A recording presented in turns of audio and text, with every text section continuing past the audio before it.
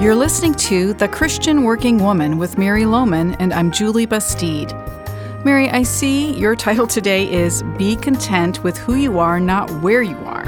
And so that sounds interesting, but also maybe a bit puzzling. Yeah, well, it can sound somewhat contradictory, but here's my point. There's a fine line we need to walk between accepting and being content with who we are, the way God created us, and appreciating His creativity in us, while at the same time never being satisfied with how far we've grown in our faith, never settling for just getting by okay. Right, so you're not saying we should not be content with where we are geographically, like where we live or where we work. I think I see where you're going. It's true that if we are confused about who we are, then we're missing out on the joy of how Christ has created us. But at the same time, we need to be pressing on to be more and more conformed to the image of Jesus. Yeah, that's right. Learning to be content with who we are, that can be a really hard thing to do. And often we are far too contented with where we are in our spiritual growth. So it's both a message of encouragement and a challenge for us to learn to be contented with who we are, but not where we are. Well, okay, let's get to it. Do you sometimes feel like you're pulled in two directions? It's understandable if you do, because we know from the Bible that as believers we are to accept who we are in Christ and be content with the way God has designed us. We know we're not supposed to compare ourselves to others and envy who they are or what they have.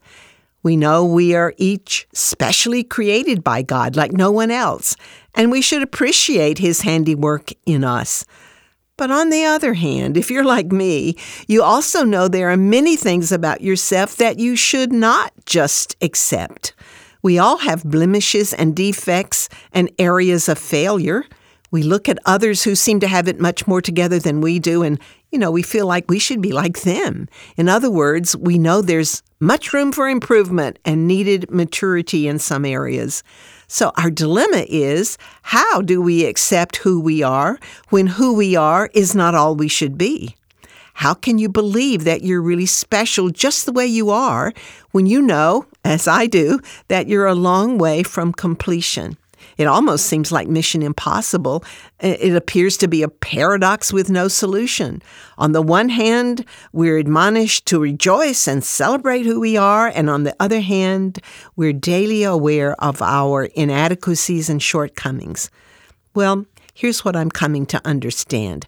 I truly must accept and be contented with who I am and rejoice in how God has created and gifted me. But I want to have a holy discontentment with where I am in my growth and maturity. Contentment and lack of contentment at the same time. Or you could say, accepting who I am, but not settling for where I am. As God has given me this new understanding, it really has helped to clear up my misunderstandings and apprehensions. I can do both at one time. Accept and appreciate who I am in Christ, and continually strive to grow more and more into what I was created to be. So I want to look at some specific areas where we often have difficulty accepting who we are, but where we must also never settle for less than we can be. And the first is your body. The Bible says that each of us is fearfully and wonderfully made. God fashioned us in our mother's womb, and He knew us before we were born. So we should accept and be contented with how God's hands made us and formed us, because God doesn't make mistakes. Do you have negative eyesight? You know what I mean? When you look in the mirror, do you see only the negatives?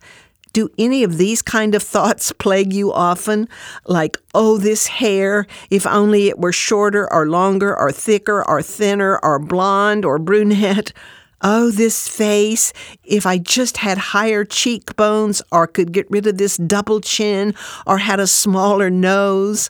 Oh, this body, if only I had longer legs or thinner thighs or smaller hips or some kind of a waistline.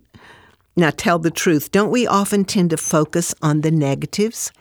In our society, we've been led to think that the thin, shapely female body is the only acceptable one. And I don't have to tell you the damage we've done to ourselves by swallowing this line of thinking. Anorexia and bulimia are two modern-day serious problems some women have because of their obsession with trying to make their bodies perfect. I want to encourage you to be contented with the body God has given you. God has His purposes for your body just the way He created it. I think of my dear friend Fran, who's now with Jesus. She was just barely 5 feet tall. All her life, she was the shortest one around.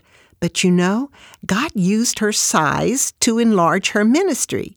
You see, because she was short and cute, her appearance was rarely threatening or intimidating to anyone, and it made it easy for her to make friends. And she made friends with everybody. In 2 seconds, she would have you laughing and know all about you, and you would love her. Combined with her personality, her short stature was a tool in God's hands, and God used her in very special ways. It is not a mistake that she was a short person. Not all of us were created with thin bodies like the magazines depict as the shape to be. How crazy that we've allowed this culture to define only one shape that is considered credible and beautiful. It's obvious that God likes all kinds of shapes. Just look around you. And how dull this world would be if we all came in one size and shape. No, there are many varieties of body shapes that are God-designed. Accept the body and face and size and shape that God has given you. He has a reason and a purpose. Accept it, but don't settle. Keep that body running on all cylinders. Do everything you can to keep it healthy. Exercise as you know you should. Get rid of some harmful eating habits. Be contented with your body while at the same time never settling for anything less than the best it can be. While we don't want to get caught up in the world's pursuit of the perfect body, we do want to be found faithful in taking care of what God has given us. This is an area, frankly, where I struggle a lot, but I've made it a matter of prayer for years now that God would strengthen me to do the things I know I should do for the sake of keeping my body strong and healthy, and yes, looking as good as possible. The Apostle Paul teaches us to bring our bodies into subjection so that we can run our race to the end and win the prize. We don't often categorize our physical well-being as a spiritual matter, but you know, it is. We will be held accountable for how well we've used our resource of physical strength and durability. The condition of your physical body has a direct relationship to your effectiveness in doing what God's called you to do. Very recently, I was struck by this passage from Psalm 92. The righteous flourish like the palm tree. They still bear fruit in old age. They are ever full of sap and green to declare that the Lord is upright. You know, as the years pile up, your body goes through changes. But I love this truth that we can still bear fruit even as we age and be full of sap and green. I don't want to run out of gas. I don't want to be prohibited from ministry because my body fails me. Now, of course, there's some physical problems over which you and I have no control, but to a great extent, our behavior and discipline determine how good we're going to feel, how long we're going to last, how clearly you can think, how fast you can react, and how much you can accomplish. You just don't want to settle for anything less than God's best for you, right? So accept the way God created you, but don't settle for anything less than you can be physically.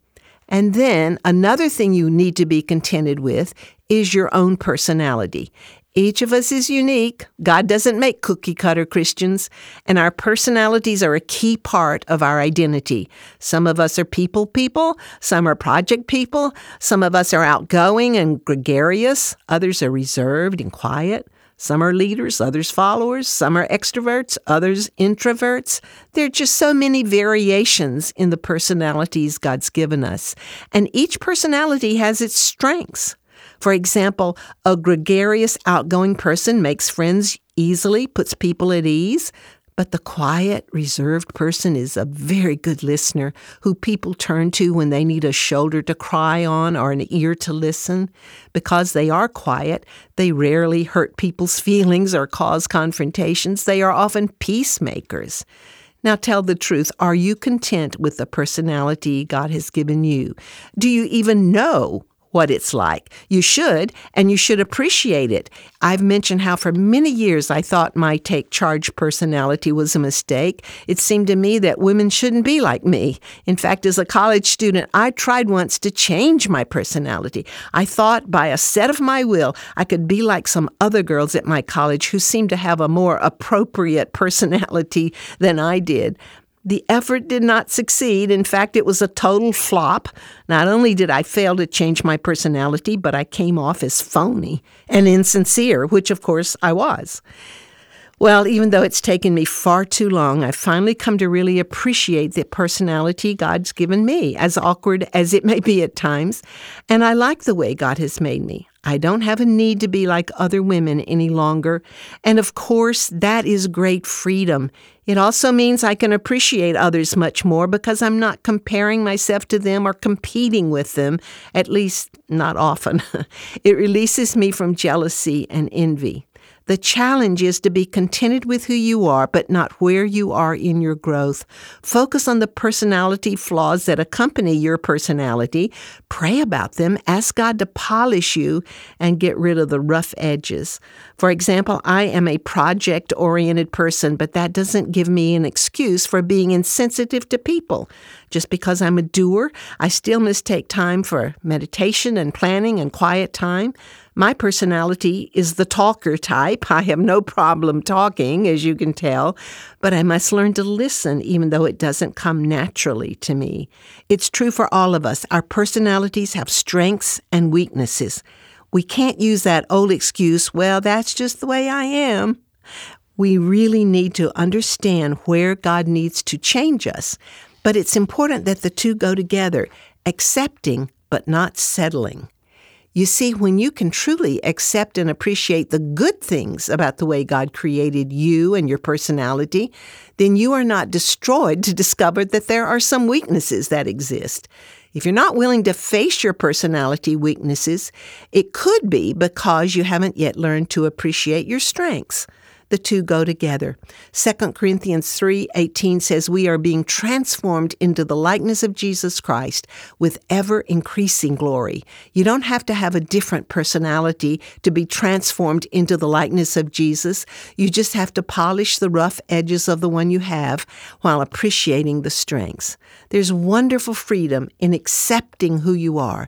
Freedom from having to live up to others' expectations or even your own. Freedom from having to be like others or compare yourself with others. Freedom from the need to prove to the world that you're someone special because you already know you're someone special to God. You know, it really just takes the monkey off your back. Well, next week, I'll look at some other areas where we need to be content with who we are, but never contented with where we are in our spiritual growth and maturation. Let's take this journey together as we learn to accept but not settle. I hope you'll join me then. Good thoughts, Mary. Accept but don't settle. There's a delicate balance there, and you've helped us see that. All of Mary's devotionals are available on our website, so you can reread them, print them out, re-listen to them, share them with others. You know, one woman wrote that she prints the devotionals and shares them with inmates in a jail where she ministers. So maybe you can think of others who would benefit from these devotionals. Please avail yourself of this week's devotional as well as our large archive of past devotionals, which are there at our website, christianworkingwoman.org. Be sure to join us next week for the second part of Mary's message on being content with who you are, not where you are. So for the team at the Christian Working Woman, I'm Julie Bastide, thanking you for spending some time with us today. We hope you'll join us again next week for the Christian Working Woman.